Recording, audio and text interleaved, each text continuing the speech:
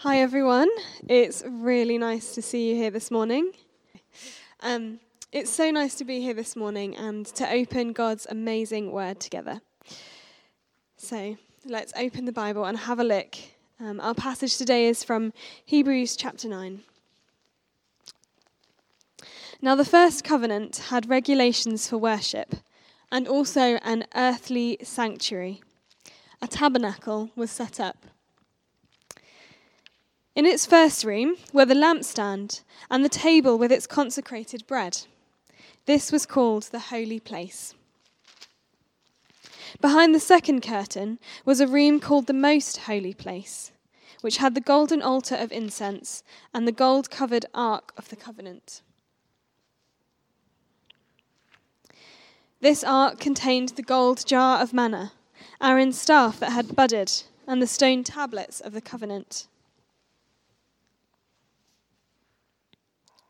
Above the ark were the cherubim of the glory, overshadowing the atonement cover, but we cannot discuss these things in detail now. When everything had been arranged like this, the priests entered regularly into the outer room to carry on their ministry. But only the high priest entered the inner room, and at that only once a year, and never without blood, which he offered for himself and for the sins of the people had committed in ignorance. The Holy Spirit was showing by this that the way into the most holy place had not yet been disclosed as long as the first tabernacle was still functioning. This is an illustration for the present time, indicating that the gifts and sacrifices being offered were not able to clear the conscience of the worshipper. They are only a matter of food and drink and various ceremonial washings, external regulations applying until the time of the new order. But when Christ came as high priest of the good things that are now already here, he went through the greater and more perfect tabernacle that is not made with human hands. That is to say, it's not part of this creation. He did not enter by means of the blood of goats and calves, but he entered the most holy place once and for all by his own blood, thus obtaining eternal redemption. The blood of goats and bulls and the ashes of a heifer sprinkled on those who are ceremonially unclean sanctify them, so that they are outwardly clean. How much more, then, will the blood of Christ, who the eternal Spirit offered himself unblemished to God, cleanse our consciences from acts that lead to death, so that we may serve the living God. This is the word of the Lord. Thanks be to God. So when we first read this passage from Hebrews 9, it feels a bit like a history lesson, doesn't it? There's talk of all these very specific details and all these long words like covenant and atonement and tabernacle, ceremony and consecration. Reading it just now, it was hard to get the words out without getting my tongue tied. But there is a bigger message here. Our Hebrew writer is pointing his readers towards the presence of God. He is showing them that God's presence has a place with us in a new way through Jesus, a better way. One of the things that I love about the book of Hebrews, and indeed the Bible as a whole, is that we can see these storylines, these threads that run through the Bible from the beginning to the end. They point us towards God and Jesus and make it clear that he has had a plan all along. In particular, today I wanted to point us towards this storyline of God's presence in the Bible and how our Hebrews writer draws us to the presence of God through Jesus Christ. Are we all right? Is this better? Oh, yeah, that's much better. So hasn't the weather been absolutely gorgeous this week? I love the sunshine and the warmth on my face, and I feel so much more awake. I've seen so many daffodils, and I even went outside without a coat on this week. Beautiful. And enjoying the weather has felt so encouraging and uplifting. It feels like a glimpse of what Eden might have been like. Pondering on this brings me back to the beginning of the Bible where it talks about God's beautiful creation, when he made mankind in his image, when he could be with his people and they could be with him. Adam and Eve were created to be in God's presence. In the Garden of Eden, they walked and chatted with him in the cool of the day. After they'd sinned, however, they hid from each other and they hid from God. The human race has been hiding ever since. Because sin came into the world, God couldn't be close to his people anymore. Unlike Adam and Eve, who could walk happily in the Garden of Eden with God, others couldn't come close. While God couldn't be close to his people as he had once been, he wanted to be with them. He showed them signs of his love and his presence. He provided for his people and he protected them. But still, God wanted to be even closer to his people. So he asked Moses to build the tabernacle. The tabernacle, meaning residence or dwelling place, is the place where the presence and glory of God himself dwelt in the midst of his people. By placing strict regulations around the tabernacle, he sought to live among his people. He made a way to rebuild an intimate relationship with the people he loved. And although he couldn't walk alongside his people like with Adam and Eve in the Garden of Eden, he still yearned to be close to them.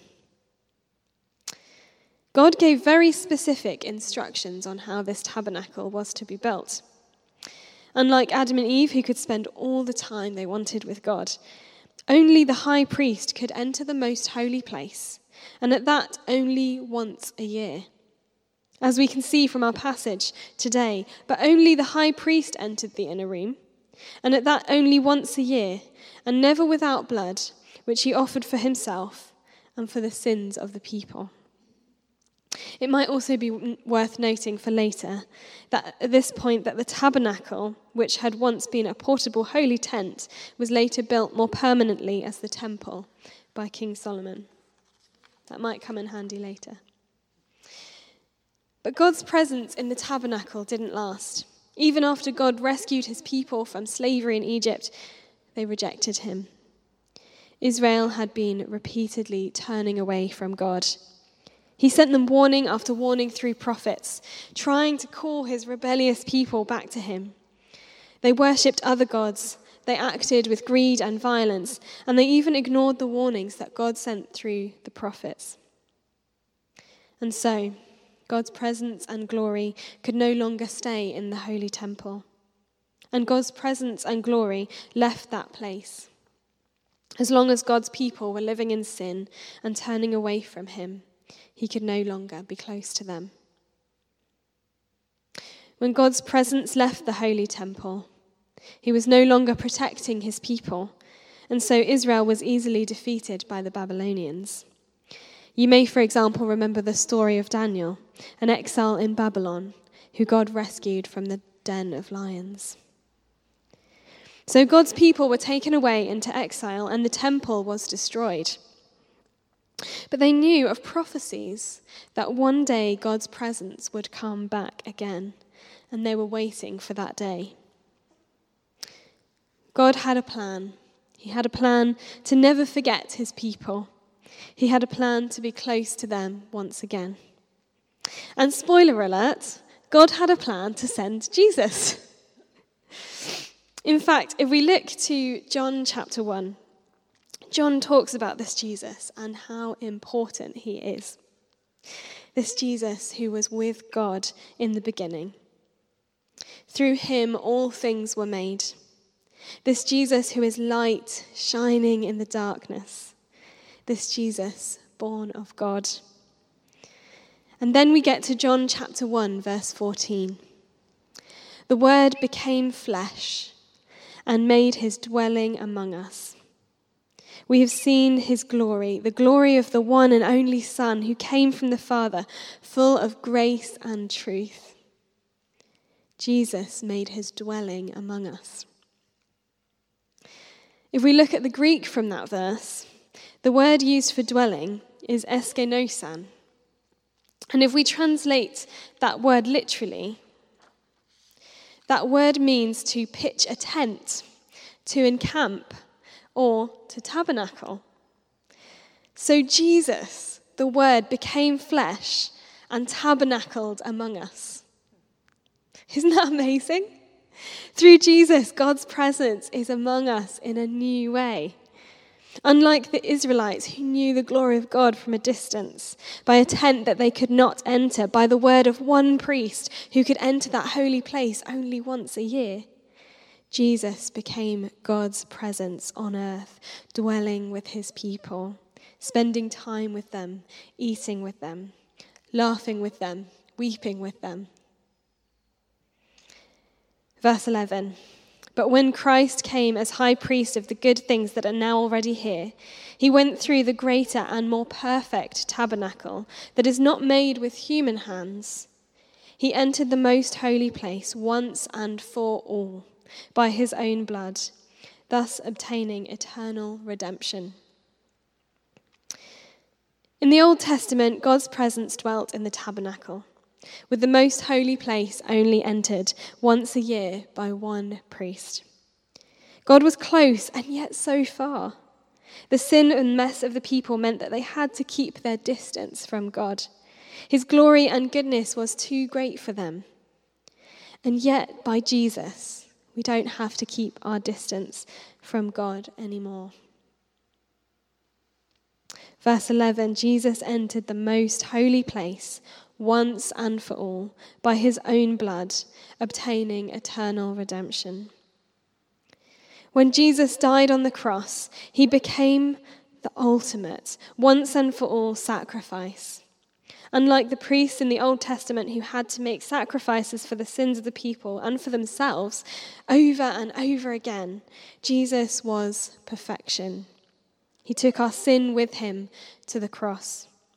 Without Jesus, we were unworthy to be close to God, but by the blood of Jesus, our mess and mistakes have been washed away.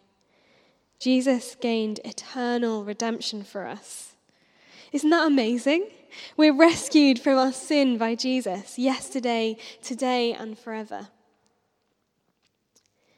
If we look to Matthew chapter 27, verse 50, we can see what happened in that moment when Jesus gave up his life. And when Jesus had cried out again in a loud voice, he gave up his spirit. At that moment, the curtain of the temple was torn in two from top to bottom. From heaven to earth, the barrier between mankind and God was broken. The most holy place, which had once been hidden to all people, was now open to all people. And let's not forget that the temple was a momentous building. If you were at the Impact Sunday service last week, you might have heard the reading where the disciples turned to Jesus and said, "Look, teacher, what massive stones, what magnificent buildings." The temple curtain, which created a barrier to the most holy place, would have been 40 cubits high, or roughly 60 feet tall. So if you imagine one of your friends who's 6 foot tall and multiply them by 10, that's quite high, isn't it? An early Jewish tradition suggests that the veil was about 4 inches thick. So this was not some measly curtain. This was a sturdy veil, torn by God as if it were a flimsy piece of paper. This must have been a sight to see for those in the temple at the time. As our Hebrew writer tells us in verse 9, the most holy place, this special room that could only be entered once a year, this was a sign that all the sacrifices and gifts that a priest could offer to God would never be enough. But by Jesus, all the barriers between us and God have been broken down for forevermore. So as we come to the end of today's passage, I wonder how we can respond. God has a deep longing to be present in our lives. By the Holy Spirit, God is present in our lives. I think that sometimes this can be a frustrating truth to accept and believe. I can't speak for everyone here, but I don't audibly hear God's voice every day. He doesn't send me texts or pull on my ear when I'm making a mistake. It can feel like a puzzle sometimes to navigate life, wondering, where is God in the midst of this? But I hope this message can give us some hope and an encouraging reminder that Jesus is there, even when we can't see him, and some hope that we will see him, even if we don't right now. Throughout the Bible, God's people were feeling that same way. And yet, throughout the Bible, with the amazing gift of hindsight for us, we can see that God was there and he heard the cries of his people. When the Israelites cried out to God in slavery, he rescued them. When they were wandering in the wilderness, he rested among them by his tabernacle. And even when they had rejected God and were living in exile, God promised to bring them back to him. And God promised his people over and over again that he would stay by their side. Moses discovered this when he protested that he wasn't eloquent enough to lead God's people. God's response was, "I will go with you." After the death of Moses, God knew Joshua was afraid to take on Moses' role. He didn't calm his fears by sending him a giant army. Instead, he said, "I will be with you." And David, the most successful general and the greatest warrior in Israel's history, sings of the secret of his confidence. "Even though I walk through the darkest valley, I will fear no evil, for you are with me, God." A great theme in the story of the Bible is God longing and finding a way to be present among his people. Today, the presence that used to walk around Eden, the presence that fell on Solomon's temple, the presence that every hero of the Old Testament sought, lives in us. God is longing to be present in your life today. In what ways do you long to feel God's presence in your life this week? I'll give you a minute to ponder that. Perhaps it's in the busyness. Perhaps it's in the quiet moments. Perhaps it's in stepping out in faith. Perhaps it's in the struggles. So take a moment to think, where in your life this week would you like to acknowledge that message from God who says, "I am with you"?